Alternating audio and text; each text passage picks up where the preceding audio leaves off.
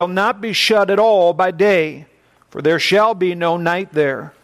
And they shall bring the glory and honor of the nations into it. And there shall in no wise enter into it anything that defileth, neither whatsoever that worketh abomination, or maketh a lie, but they which are written in the Lamb's book of life. Notice now verse number 1 of chapter 22.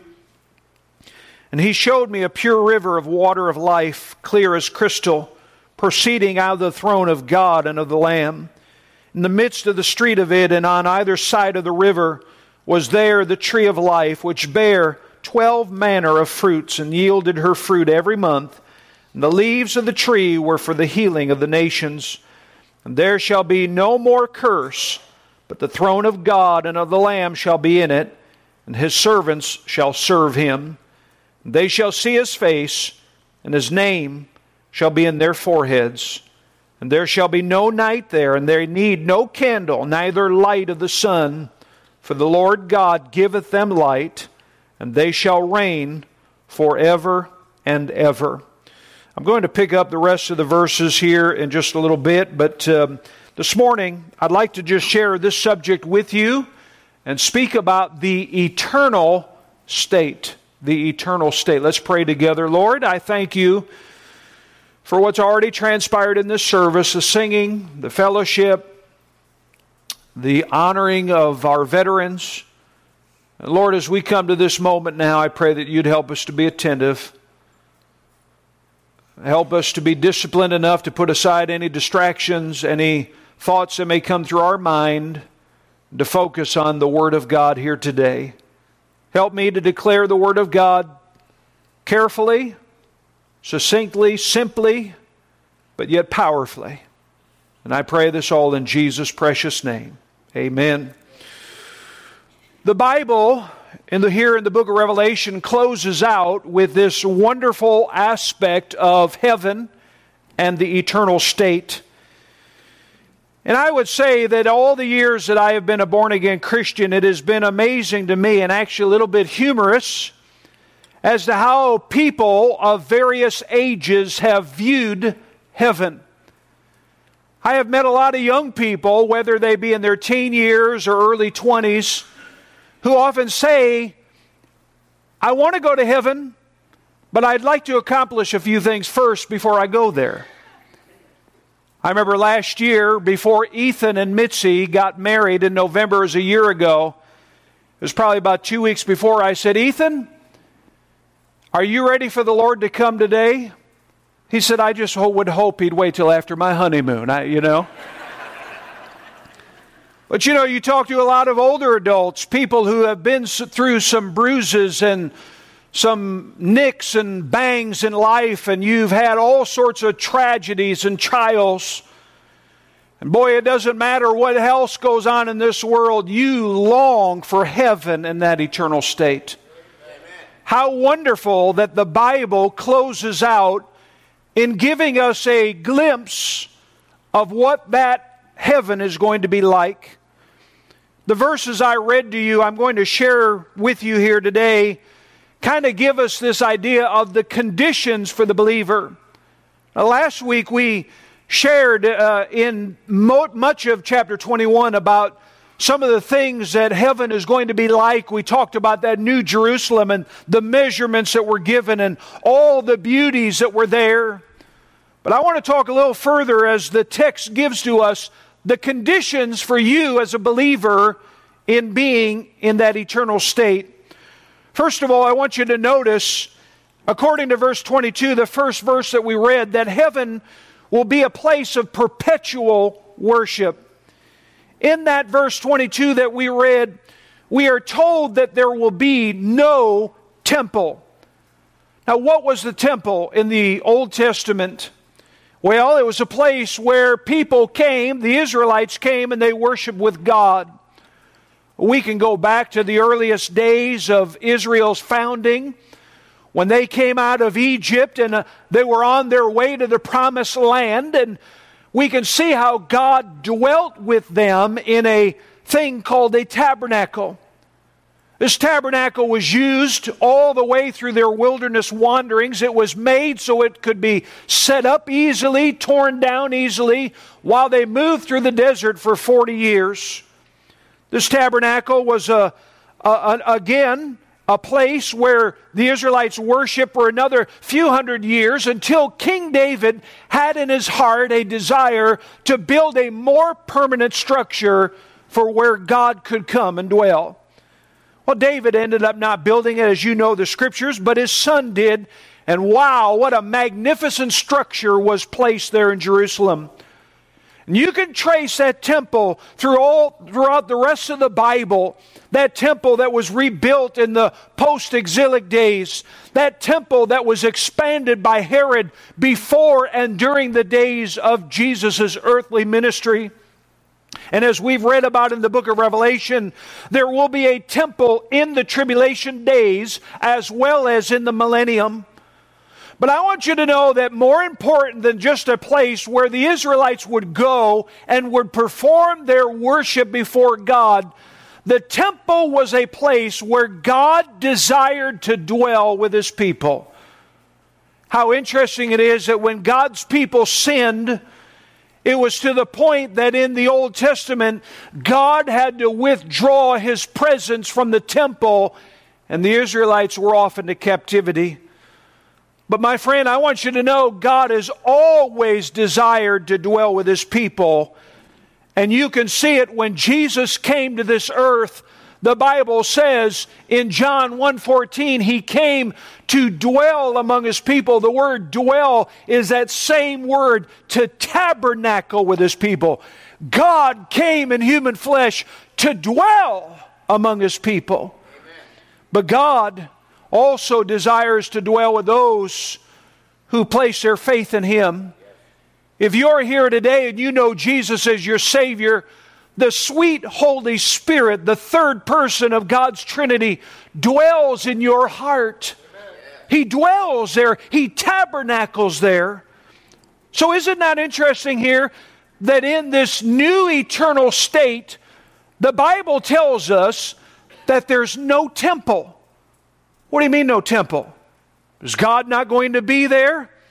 No, I want you to know God doesn't need a structure any longer. Because in heaven, God Himself will be there. Amen. Today we have temples and churches and cathedrals, but that'll all be a thing of the past. These buildings that we set up that are supposed to symbolize the presence of God, sometimes you go to a place that is supposed to be a structure where we meet with God, but many times we walk away and say, boy, God didn't seem to be there. But I want you to know that someday in heaven, you will not need relics. You will not need ritual. You will not need certain forms of religion, but there will be a pure worship from the heart because God will be there with you. Amen. Oh, heaven is going to be a wonderful place because of the worship. But not only will it be a place of perpetual worship, but notice verse 23, heaven will be perfect in beauty. We spoke in a previous message about the jewels and the stones that were used for decoration around the heavenly city. Boy, I wish I could explain. I had somebody make a phone call to me and share with me some things that they had learned about some of the jewels and stones that God is using, and I wish I had time to describe it. But there's going to be a beauty in heaven. Why will heaven be beautiful? Because the very glory of God, His character, and that light will emanate from Him and will be cast out through that new Jerusalem, and all of heaven and those wonderful stones and jewels will reflect the very glory of God. It'll be a beautiful place. But it'll be beautiful because the Bible tells us in verse 23, will not need the sun and the moon anymore. That is, they'll not function as they do now. Now, please don't read into it. The passage does not tell us that the sun and moon will be destroyed. Notice that these two created bodies are not needed, as it says in verse 23, to shine in it. God doesn't need the moon to shine anymore like we have it to shine. God doesn't need the sun any longer to shine like it does today. But it tells us here that God Himself will be that light. And therefore, the original purpose of the sun and the moon are obsolete. But then I want you to notice, not only will heaven be a place of worship, a place of beauty, but according to verses 24 to 26, it'll be full of unlimited privileges. How many of you remember the slogan years ago with American Express, membership? Wow. Have you all fallen asleep already? I'm going to try that. How many of you remember that American Express? Just raise your hand for just a moment. Okay, good. Would you all help me out for a minute? Membership? All right, wonderful. Thank you. All two of you. I appreciate you helping me out here. We live in a world full of privileges. Money will keep people from being part of certain clubs and communities. Status of names or accomplishments will allow people to be part of certain venues in this world. But I want you to know something about heaven. Those of you who have trusted Jesus as your Savior will enjoy every bit of heaven, and there will be only one class of people, the blood-bought child of God. Now, sometimes people often criticize the Bible and they say, well, God is a God that excludes. Because God tells us that Jesus is the only way of salvation. And yes, He is. But I want to say to those that may disparage the Bible and say that God is being exclusive, could you look at the other side of the coin and realize that God is all-inclusive? Let me ask you a question. Who is God excluding from salvation? There's no one. The Bible tells us in John 3:16 that God so loved the world that He gave His only begotten Son, that whosoever, you plug your name in there. If you're not saved today, you can be saved today. You say, well, preacher, I'm not as important as other people. I don't have enough money to give, or I don't have enough status. I want to tell you, it doesn't matter who you are in this world. Doesn't matter what you have accomplished. Doesn't even matter what you've done. If you place your faith in Jesus Christ, you can be saved. And what a powerful thing that when we get to heaven, all of those privileges that we find on this earth are now obsolete and gone. And every one of us can stand there before God. What are the privileges? Well, notice we're all united before God in verse 24. The phrase that is used about the nations. Now, understand this. You're not going to go to heaven and say, hey, I'm up here to make America great again. No. No more America. No more about Brits, no more about Germans, no more about Italians. But the word for nations is not necessarily the idea of those that are just of a secluded group on a particular land, but it is a reference to all people. And I want you to notice something, that people from every tribe, every tongue and nation will be united before God.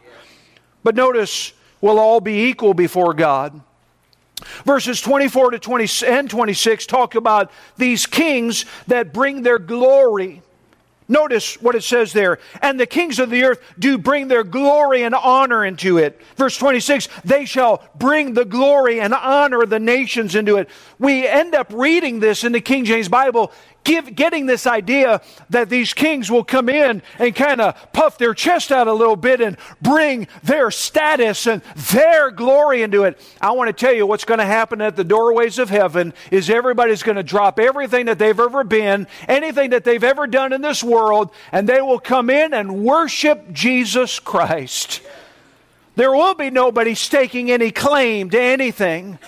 All will come and relinquish whatever they had on this earth. There'll be no social structure in heaven. There'll be no poor, rich, or middle class, but we'll all be on an equal footing. But then verse 25, look at this. We all will have access to heaven. It says here that the gates of it shall not be shut at all by day. Now, gates for a city in the Bible days were used for protection. And I think it's important for you to understand that there's nothing anymore to protect. We'll have no evil in heaven. We'll have no worry about robberies. We'll have no worry about thievery.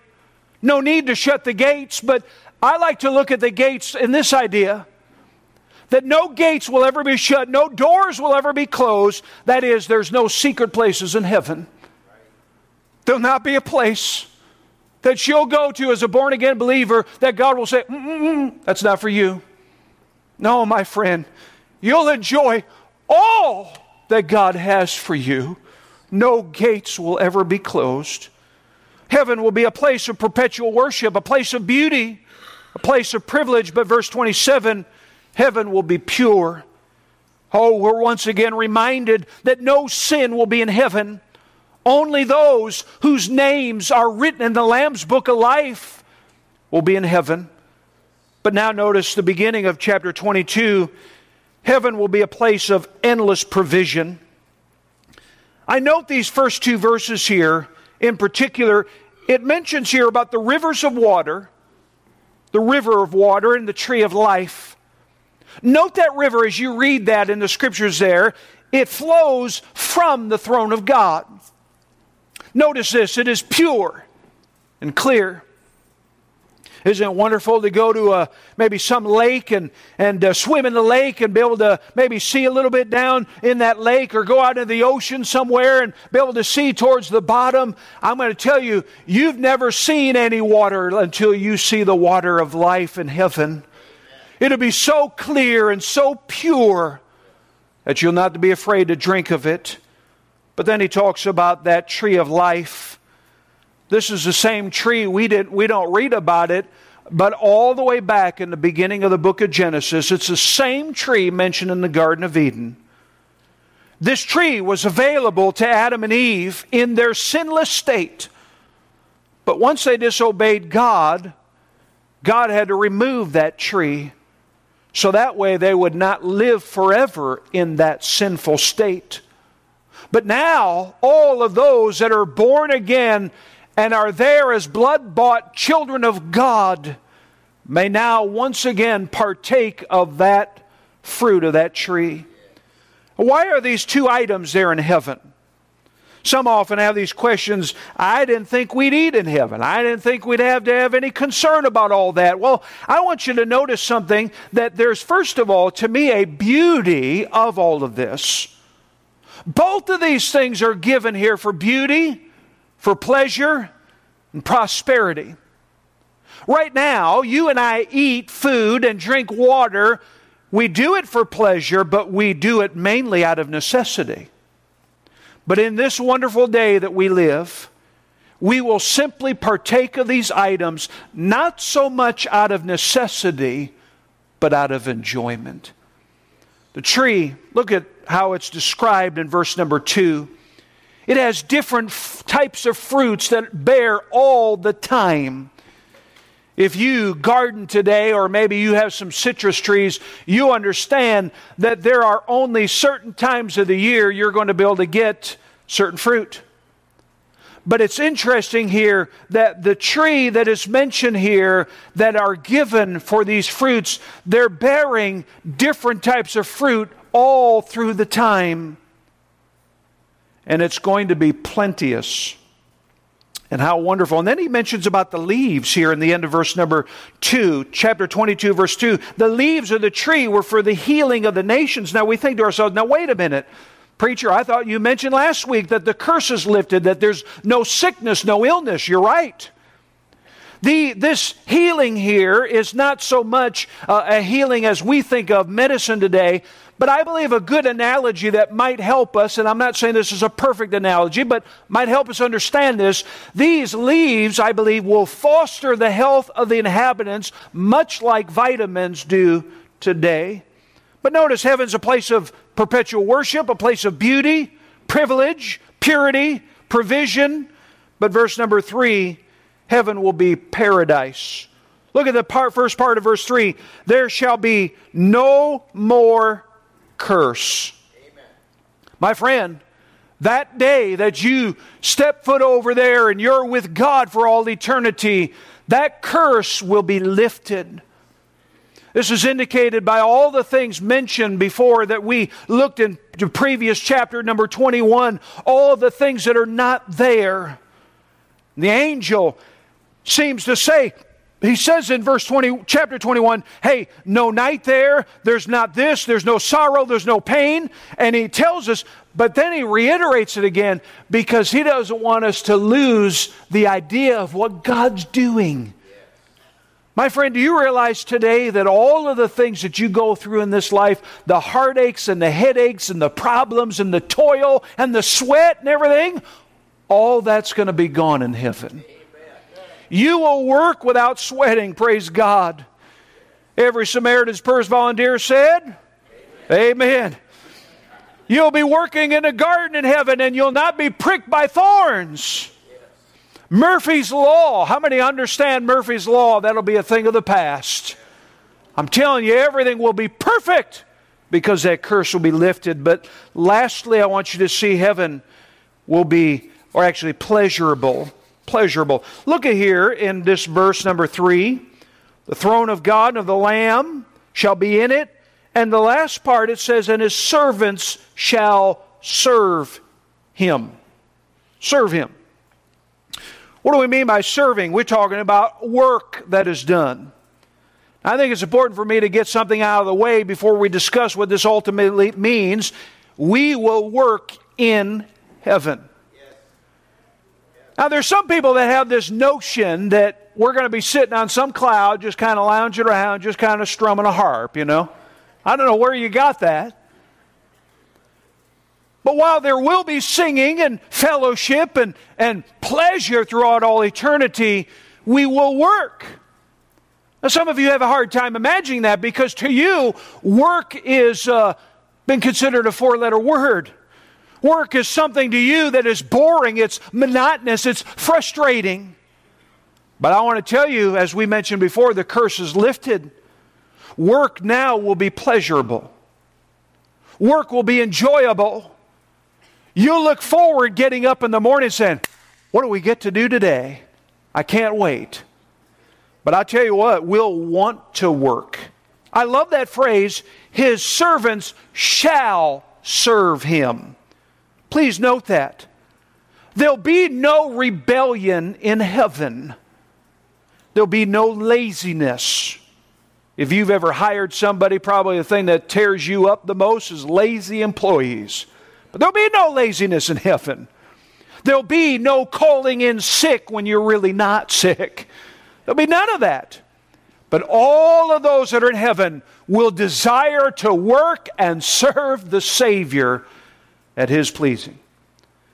I quote Randy Alcorn, when we think about work, what is it that we'll really do? Randy Alcorn wrote a book years ago titled Heaven. In fact, we have ordered some. We don't have them in yet. But I want to quote what he says. Maybe you'll build a cabinet with Joseph of Nazareth, or maybe with Jesus. Maybe you'll tend sheep with David, discuss medicine with Luke, sew with Dorcas, make clothes with Lydia, design a new tent with Paul or Priscilla, write a song with Isaac Watts, ride horses with John Wesley, or sing with Keith Green. But the Bible doesn't tell us specifically what we will do, but I can tell you what you will be doing will be exciting and it will be fulfilling. Amen. But now notice verses 4 to 5. Heaven will be personal. It's wonderful to speak about what's there, what's not there, and the incredible beauty of this place. But I want you to think of something for just a moment. If you're saved today, you'll be there and you'll be with God. Amen. Describe your relationship with God now. Sometimes there seems to be so many barriers between you and God, does it not? We have so many struggles in life. We get down to pray and we have a hard time being able to express our thoughts to God. But the Bible says, it gives that phrase face to face. Now, will we literally see a face of God? I don't know that I can answer that. But I believe that through the Bible, when you see this phrase face to face, I literally believe that it means this, that we will be in His presence. And my friend, whatever else may go on, what a joy it'll be, no matter who else is up there, no matter what the beauty is that we've described, you will be with God. And His name will be in your forehead. This identification, again, whatever this looks like, will demonstrate that you and God will be in heaven together forever. We are God's, and He is ours. There's an old hymn that was written. It was called, I Am His and He is Mine. It goes like this: loved with everlasting love, led by grace that love to know, gracious Spirit from above, Thou hast taught me it is so. Oh, this full and perfect peace. Oh, this transport all divine, in a love which cannot cease. I am His and He is mine. Verse number 4, His forever, only His. Who the Lord and me shall part. Ah, with what a rest of bliss Christ can fill the loving heart. Heaven and earth may fade and flee. Firstborn light in gloom decline. But while God and I shall be, I am His and He is mine. Do you know Him today? Is He yours? Someday you'll be in His presence.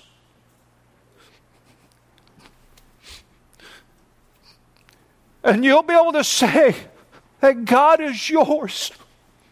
And His name will be in your forehead.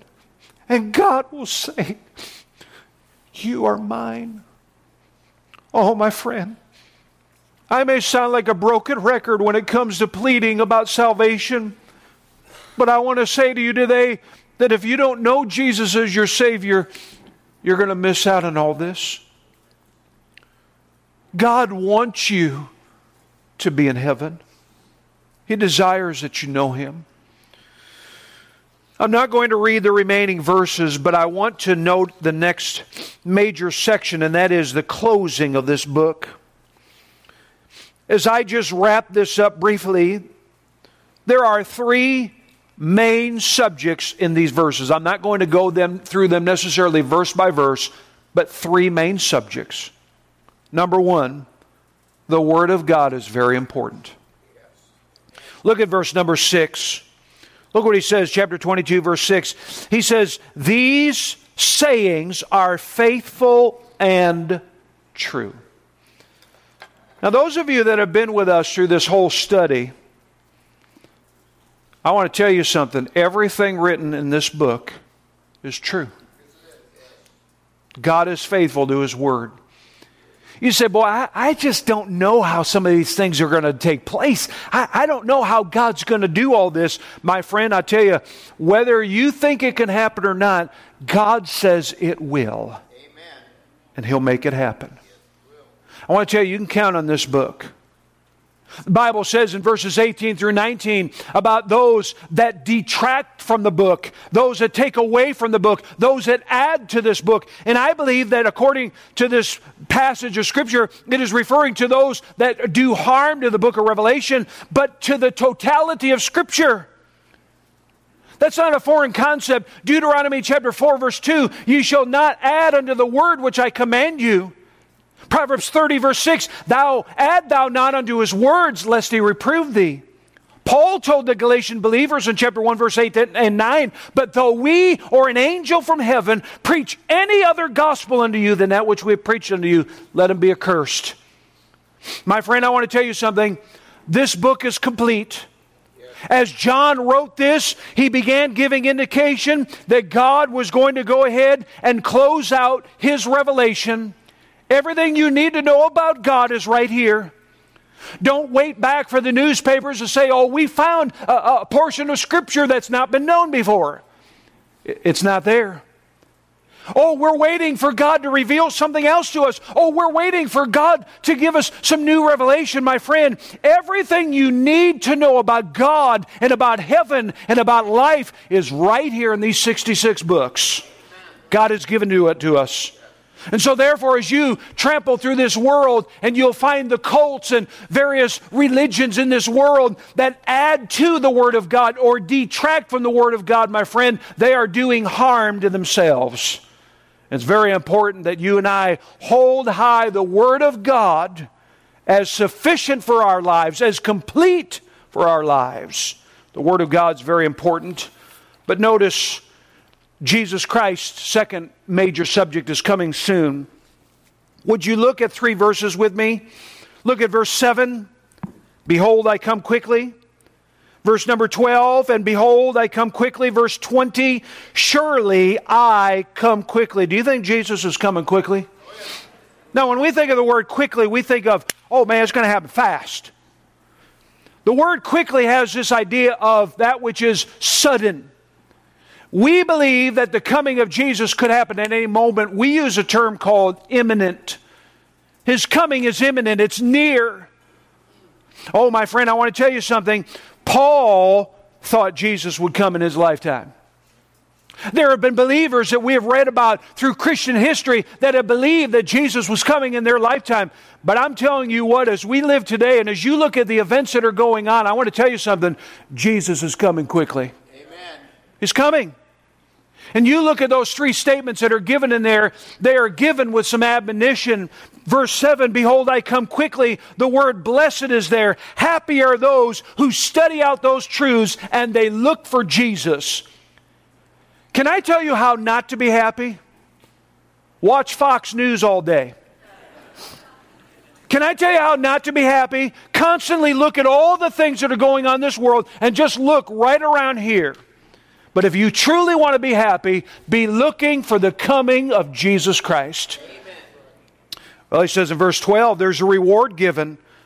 That reward is based here on how we live, and it will determine our reign with Him. In verse number 20, there is a comfort and a consolation given to the fact that Jesus Christ is coming. I want to remind you, Jesus is coming soon. And 3 times in the closing of this book, He's letting us know it's going to happen. But then I want you to notice, those who are saved have heaven as their eternal home. You see, the first statement that I make from these closing verses, verses 6 through 21, is this, that the Word of God's important. Number 2, Jesus is coming soon. But number 3, those who are saved have heaven as their eternal home. You say, where do you get that? Well, look at verse number 11. He that is unjust, let him be unjust still. He which is filthy, let him be filthy still. He that is righteous, let him be righteous still. And he that is holy, let him be holy still. This verse seems to puzzle people, for it seems to be encouraging people to live continually in their wicked lifestyles. But I want you to notice the context that is given. John is being given, verse number 10, these closing words of God's prophecy. And these words are being spoken to those in John's day, and they're being spoken to those in our day who are without Jesus Christ. And I believe what this verse is saying is that those who will continue on in their sin will seal their fate if they refuse to accept Jesus Christ as their Savior. But verse number 12, on the other hand, those that are saved and are living for God, God has some rewards for you. Look at verse number 14. It says here, blessed are they that do His commandments. Now, some of you may have a newer version of the Bible that has this phrase, washing their robes. You say, Pastor, am I saved by washing my robes or by doing God's commandments? No, not by doing those things merely alone. But I want to tell you something, that those who have placed their faith in Jesus Christ will demonstrate that faith by their life before Jesus Christ. Don't tell me you've just prayed some simple prayer. Don't tell me you've just uttered some little words and you say, well, I'm saved and now I can live any way that I want. My friend, I want to tell you something. Any person that is born again is a new creation in Christ. Amen. Old things are passed away. Yes. Behold, all things are become new. But I want to close with verse 21. I want you to notice something. I love these words as I conclude our sermon today. The grace of our Lord Jesus Christ be with you all. Amen. Amen. So be it. Let it be true. I like that word grace. Grace is literally receiving something that I don't deserve. And can I say to you today that have received Jesus Christ as your personal Savior, you ought to be able to testify very simply to the fact that heaven as your home, Jesus as your Savior, that's something that's been given to you that you don't deserve. Absolutely. But I'm glad I'm saved today. And I'm glad that the grace of the Lord Jesus Christ has been extended to me. So as I conclude this morning, could I ask these couple questions? Number one, have you experienced the grace of God in your life? Oh, if you're here today and you know Jesus Christ is your personal Savior, boy, heaven is just around the corner. Now, I bet you're here today, many of you that have lived for some time, and boy, you have been through some things in this world. And how many of us sometimes say to ourselves, why isn't God coming? Is it real? Is it something that I'm going to be able to enjoy? Seems like I'm going through this life and I can't see ahead. I want to tell you something. Don't give up, because Jesus is coming soon. In 1952, there was a young lady by the name of Florence Chadwick. She had gotten into the waters of the Pacific Ocean off of Catalina Island, and she was determined to swim over to mainland California. 2 years earlier, she had already crossed the English Channel from France to England in 13 hours and 23 minutes. But now, she desired to swim the 26 miles from Catalina Island to the California coastline. As she began, she was flanked by some small boats that watched for sharks and were prepared to help her if she got tired. After 15 hours being in the water, a deep fog had set in. And that fog began to mess with her mentally. She began to doubt her ability. She told her mother, who was in one of the smaller boats, that she didn't think that she could make it. Finally, physically and emotionally exhausted, she stopped swimming and got into the boat. It wasn't until she got into the boat that she discovered she was only a half a mile from the coast. At a news conference the next day, here's what she said. All I could see was the fog. I think if I could have seen the shore, I would have made it. My friend, you know what God does for you? He's showing you the shore. He's letting you see what's there. And I'm telling you what, all that is described here can't really be put into full words, because when you get up there someday as a born-again Christian, you're going to be taken back. Your expression will be,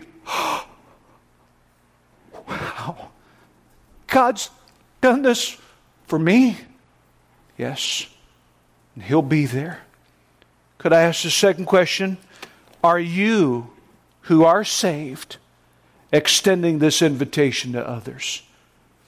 The grace of God is available. You say, Pastor, can I really be saved? Can I really know Jesus as Savior?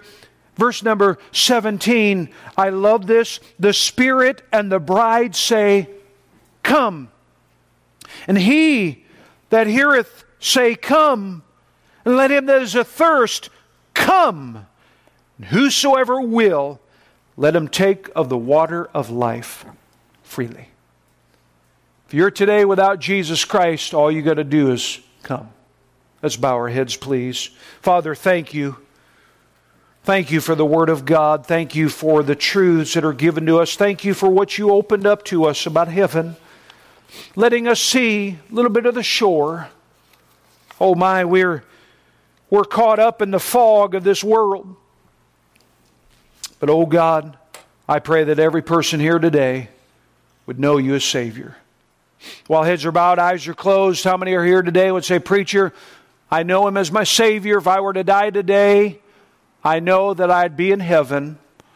And you just lift your hand as a way of a testimony here today. Would you do that right now? God bless you. You may put your hand down. How many of you are here today and you say, Pastor, I couldn't put my hand up. I don't know Jesus as my Savior, but I sure would like to know Him. Well, I'll tell you what, if you'd like to know Jesus as your Savior right now, you could place your faith in Him at your seat at this moment.